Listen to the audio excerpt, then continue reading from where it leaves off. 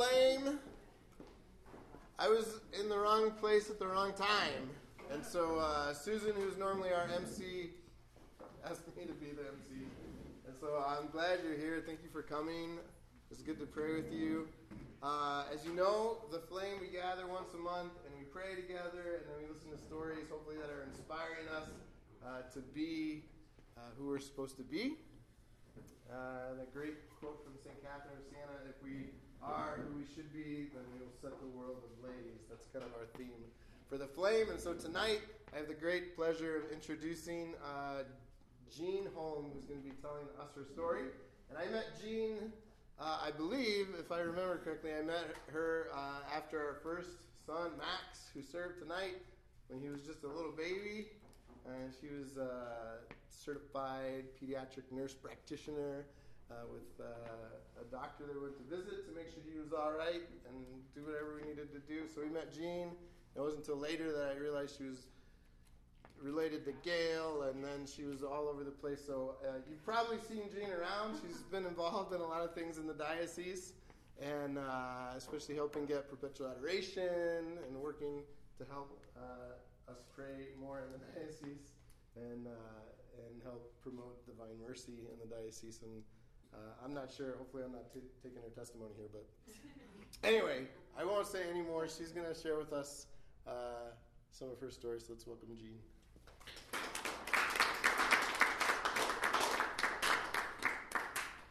Thank you. I'm going to sit. They had no podium or a tall chair, so I'm just going to do this to try to be more relaxed.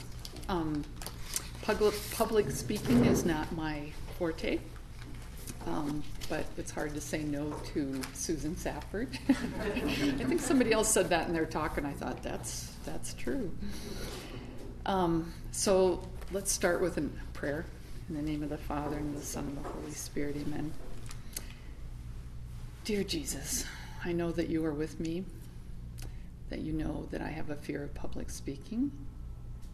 Open my ears to what you want me to hear so that I can say it and speak the words that you want me to convey with clarity, and give me the grace to complete this mission of speaking tonight with courage. Thank you, Lord, as I know you will help me. And I ask all present here to hold me in prayer. Glory be to the Father, and to the Son, and to the Holy Spirit, as it was in the beginning, is now, and ever shall be, world without end. Amen. So I'm going to be speaking about mercy in my own life. What does mercy mean to you? Sometimes people think of compassion and kindness and forgiveness, maybe reconciliation. This is a big year with the extraordinary Jubilee Year of Mercy. One person defined it as undeserved forgiveness. I like the word undeserved, really resonated with me, and so I'm going to tell you a little bit of God's mercy to me and my family. As you may or may not know, last summer, my husband Dean, our disabled son Adam, and myself were involved in a camper accident near Pierre. Severe rain and thunderstorm, 122 miles per hour straight line winds, and we were in a camper, and the wind blew us over 1.5 times and landed us near a swamp. When people look at our fifth wheel pancaked from about 13 feet down to about 3.5 feet, they kind of wonder how we made it through that and walked away from it. But God was merciful to us. Dean and I were in the camper. Adam, I am convinced, was carried out by angels on a mattress. He was on the other side of the camper, and somehow he made it through the camper, through walls, and on the mattress right by the edge of the water. He was laughing when we heard him, and we think he probably thought it was more like a fair ride as he was rolling because with his brain injury. Dean was the most severely injured with 2 compression fractures of his vertebrae, a 4-inch laceration on his forehead, which required 20 stitches, some pretty severe bruising, and then a shoulder injury that needed surgery at a later time. So he was in a back brace, one of those rigid back braces, all summer long for 3 months. Then right as soon as he got out of that, then he had shoulder surgery on his dominant arm and was in a brace for 3 months, or in a sling for 3 months. I had some major bruising, a few little cuts, but no lacerations, nothing that needed stitches. And I could get around, and I'm the nurse, so I felt like I needed to take care of the family.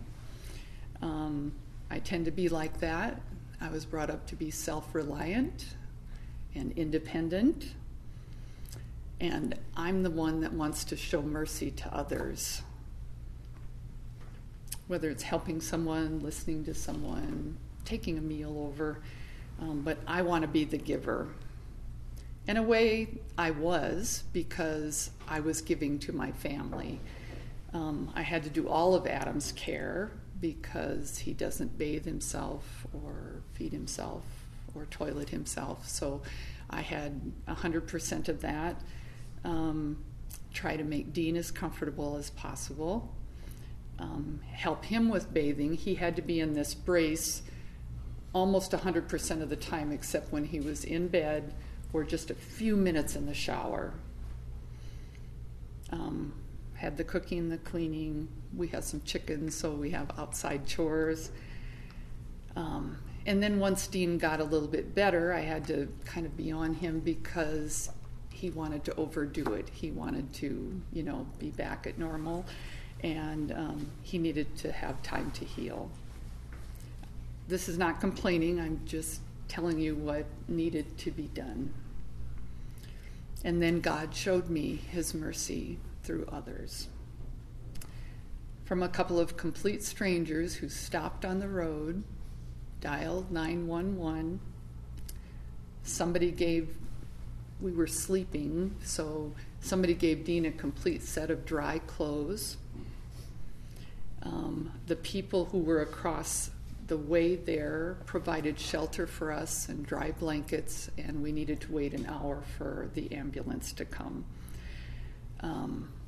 Then in the ambulance, all the warm blankets were given to Dean and Adam, and they needed those. But I thought my teeth were going to chatter right out of my head because I was so cold.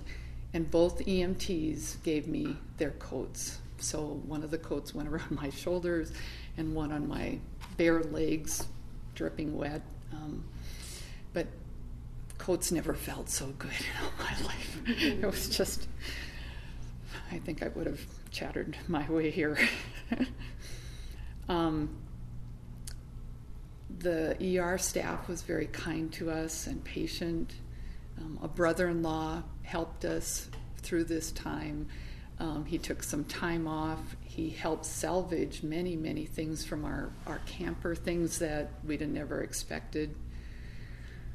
Then after we got home, Dean was in the hospital for about a week. My sister Gail said I could not turn down any meals. What? I thought we were doing okay. I can cook. But those were God sent.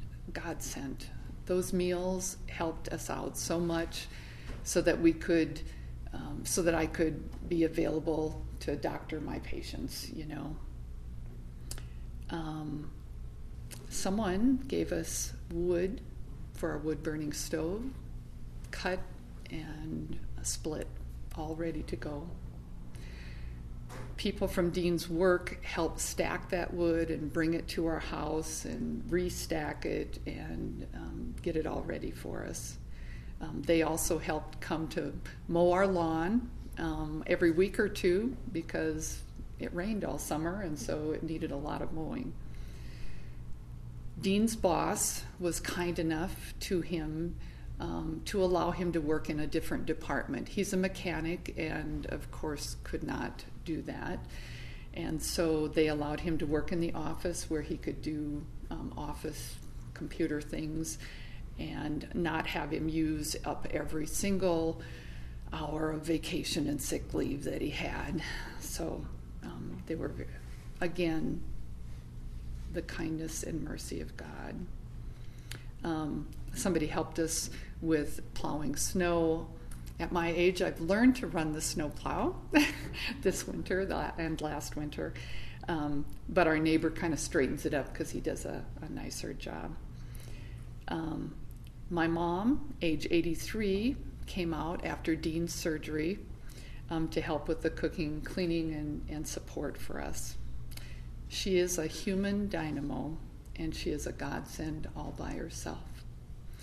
She cleaned my oven, cleaned my refrigerator, cooked the meals, did the mending, swept the floor, and told everyone that I wasn't letting her do anything. She's kind of like that. God knows everything that she did. And the prayers that were sent our way, the prayer lists that we were on, truly God's mercy was at work through all of those too. As I look back 15 years ago to Adam's near-drowning accident, God's mercy was there too. When I was living at the hospital for weeks and he was in the rehab for weeks and I was away from our home for a couple of months, God's merciful love was poured out to our family through so many people. It was a terrifying time. We didn't know how it was gonna turn out, and here we are. I said at that time, 10 years are gonna go by fast, and now it's already been 15 years. And we love him, and he's a blessing to us. So accepting all this merciful love of God through family and friends was, and still is, difficult for me. One of the objectives of my catechist course that I'm taking is to accept mercy from others. Boy, did I get a lot of opportunities. But I wanted to pay everybody back. People were so kind and merciful to me, I wanted to do something back for them. We were so appreciative. But I have come to realize that just as I want to help people, people want to help you. And they want to do it out of the goodness of their heart and the inspiration of the Holy Spirit. This goodness comes from God, and I just need to recognize that and accept that. My job is to accept their mercy gratefully and graciously and not try to pay back, except by paying it forward. There are a lot of daily opportunities for receiving and gifting mercy. Not all of these are connected with the major trauma that happened in our life. But I'm now able to recognize and appreciate more even the small acts of mercy. And I'm looking forward to the upcoming months of this year of mercy and participating in the special events and finding and accepting mercy along the way.